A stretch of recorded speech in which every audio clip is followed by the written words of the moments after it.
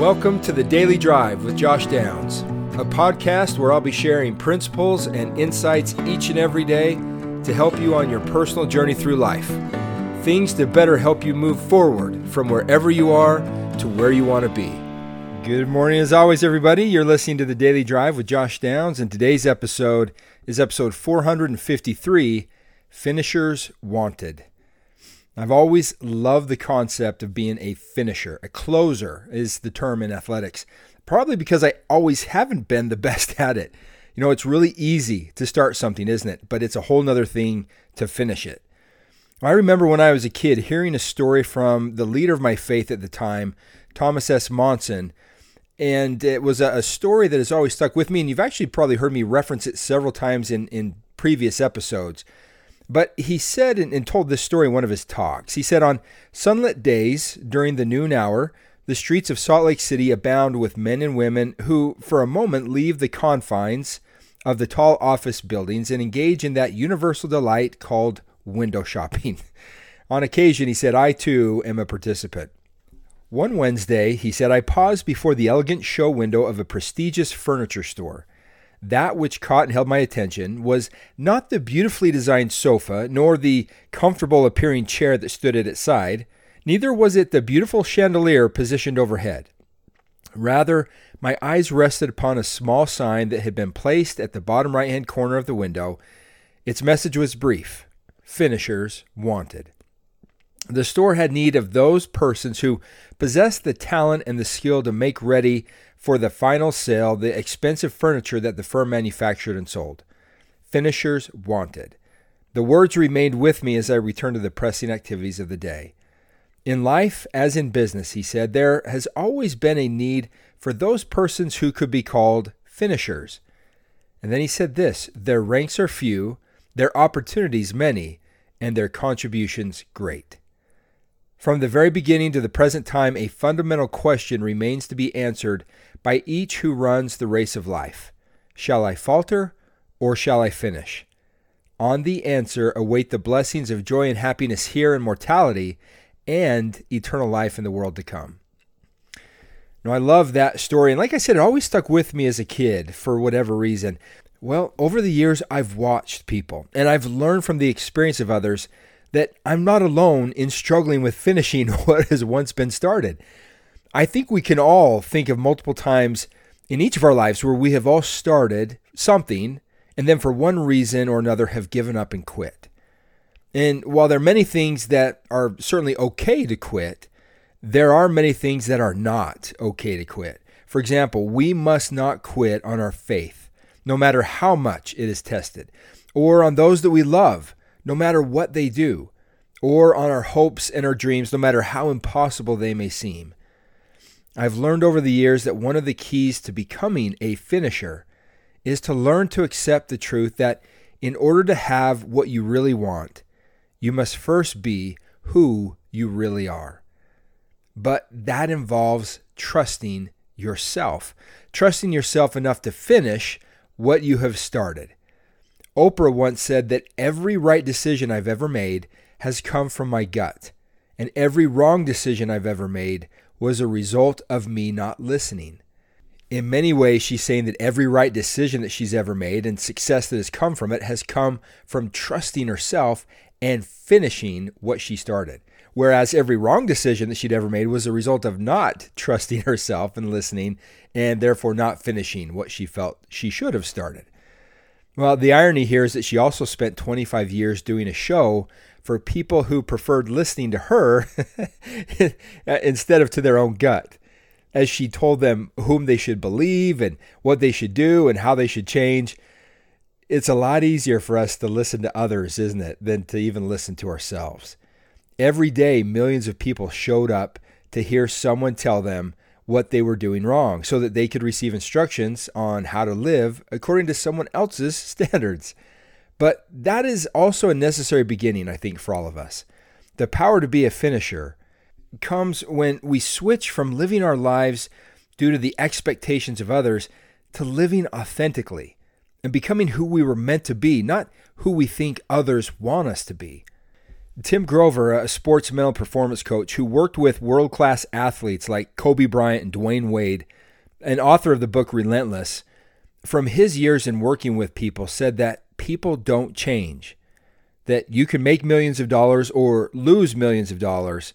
You can get a promotion or lose your job. You can gain 40 pounds or lose 40 pounds, but you're still the same person, exactly the same. You can change environments and spouses and careers, but you're still the same person. No matter what you try, it's a temporary deal.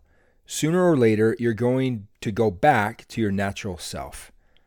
Now, while I don't necessarily agree that people can't change, I think that what he is implying is that who you truly are can never be changed by things outside of yourself.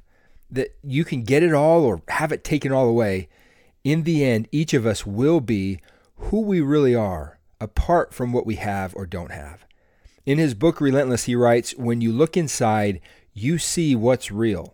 When you look on the outside, you can only see images of what people want you to see, a manipulated picture of the truth. Ask yourself, what would it feel like to just let go of all the external pressure and expectations and just be yourself? He then says, I know what you're thinking. It's not that easy. Well, it doesn't have to be easy. If it were easy, everyone would do it. Lots of people start things. Few are able to finish. Why? Because here's the key again, they don't trust themselves. They start thinking about everything that could go wrong, second-guessing their choices, listening to others instead of listening to themselves. Anyone can have a great idea. It's what you do with the thought that defines you. In other words, it takes a finisher to finish what's been started, and it takes someone that trusts themselves to be a finisher. In the scriptures, we see example after example of those that finished and those that faltered. There were great finishers like Job and Joshua and Esther and Ruth and others that finished what was placed before them, no matter how hard it was. And then there were examples of those that faltered, like David and Judas, whenever temptation and difficulty was placed in their path. As always, Christ was the ultimate finisher and set the example for all of us to follow. To his Father he prayed, the hour is come. I have glorified thee on earth. I have finished the work which thou gavest me to do. Into thy hands I commend my spirit. In his talk, President Thomas S. Monson gives 6 marks of a finisher that I'd like to share with you today. Times change, he says, circumstances vary, but the true marks of a finisher remain. Note them well, for they are vital to our success. First, he says, is the mark of vision. It has been said that the doorways of history turn on small hinges, and so do people's lives. We are constantly making small decisions, and the outcome determines the success or failure of our lives. That is why it is worthwhile to look ahead, to set a course, and to at least be partly ready when the moment of decision comes. True finishers have the capacity to visualize their objective. And that's something that I teach all the time when I'm working with individuals. You have to see it to be it. It all starts with vision. Second, he says, is the mark of effort. Vision without effort is daydreaming, and that is so true.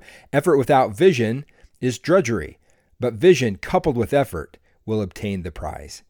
Needed is the capacity, he says, to make the second effort when life's challenges lay us low. And how many of us have been there, right? It's not about how hard we hit, remember, but it's about how hard we can get hit and get up and keep moving forward, how much we can take and keep moving forward, to put in the words of Rocky. Stick to your task, he says, till it sticks with you. Beginners are many, but enders are few. Honor, power, place, and praise will always come to the one who stays. Stick to your task till it sticks to you. Bend at it, sweat at it, smile at it too. For out of the bend and the sweat and the smile will come life's victories after a while. It's a beautiful poem from an unknown author. Next, he says, is the mark of faith.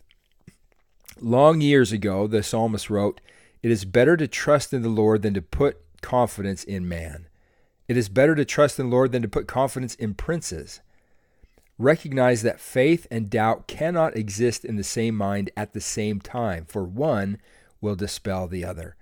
And that's the value of faith. That's the power of faith.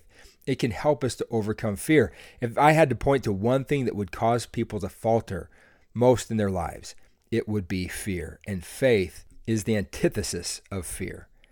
Next, he says, is the mark of virtue. Simply, let virtue garnish thy thoughts unceasingly, and this counsel from the Lord will provide staying power in the race that we run. Next, he says, is the mark of courage. That courage becomes a living and attractive virtue when it is regarded not as a willingness to die manfully, but the determination to live decently. Have courage to dream the impossible dream, to fight the unbeatable foe, to bear with unbearable sorrow, to run where the brave dare not go, to right the unrightable wrong, to love pure and chase from afar, to try when your arms are too weary, to reach the unreachable star, and you will thus become a finisher. And lastly, he says, is the mark of prayer. When the burdens of life become heavy, when trials test one's faith, when pain, sorrow, and despair cause the light of hope to flicker and burn low, communication with our Heavenly Father provides peace. And I personally can attest to that one, as there have been a number of times where I have felt like wanting to give up, wanting to give in, wanting to stop fighting. Like, what is the point of whatever it is that I'm trying to do? Or whenever it feels like I'm just not making progress in what I want to accomplish, prayer has been a lifeline that has kept me anchored in moving forward towards finishing. These marks, he says, are the marks of a true finisher, and they will be as a lamp to our feet in the journey through life.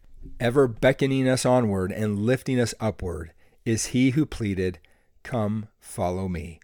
God needs us to finish what we've started, to keep going no matter how long or how hard the way. And you know what? I believe if we could truly see what he has in store for us, that we would all want to finish it anyway.